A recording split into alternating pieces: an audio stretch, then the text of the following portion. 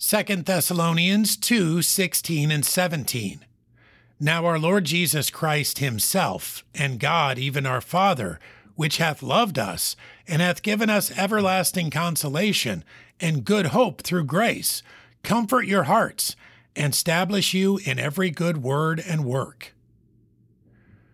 Our comfort through difficulty and our spiritual growth are only possible through Jesus Christ and God the Father.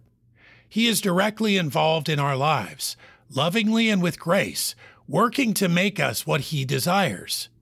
It is our daily walk with Him that allows us to cope with hardships and makes it possible for those hardships to shape our character. Our consolation is everlasting.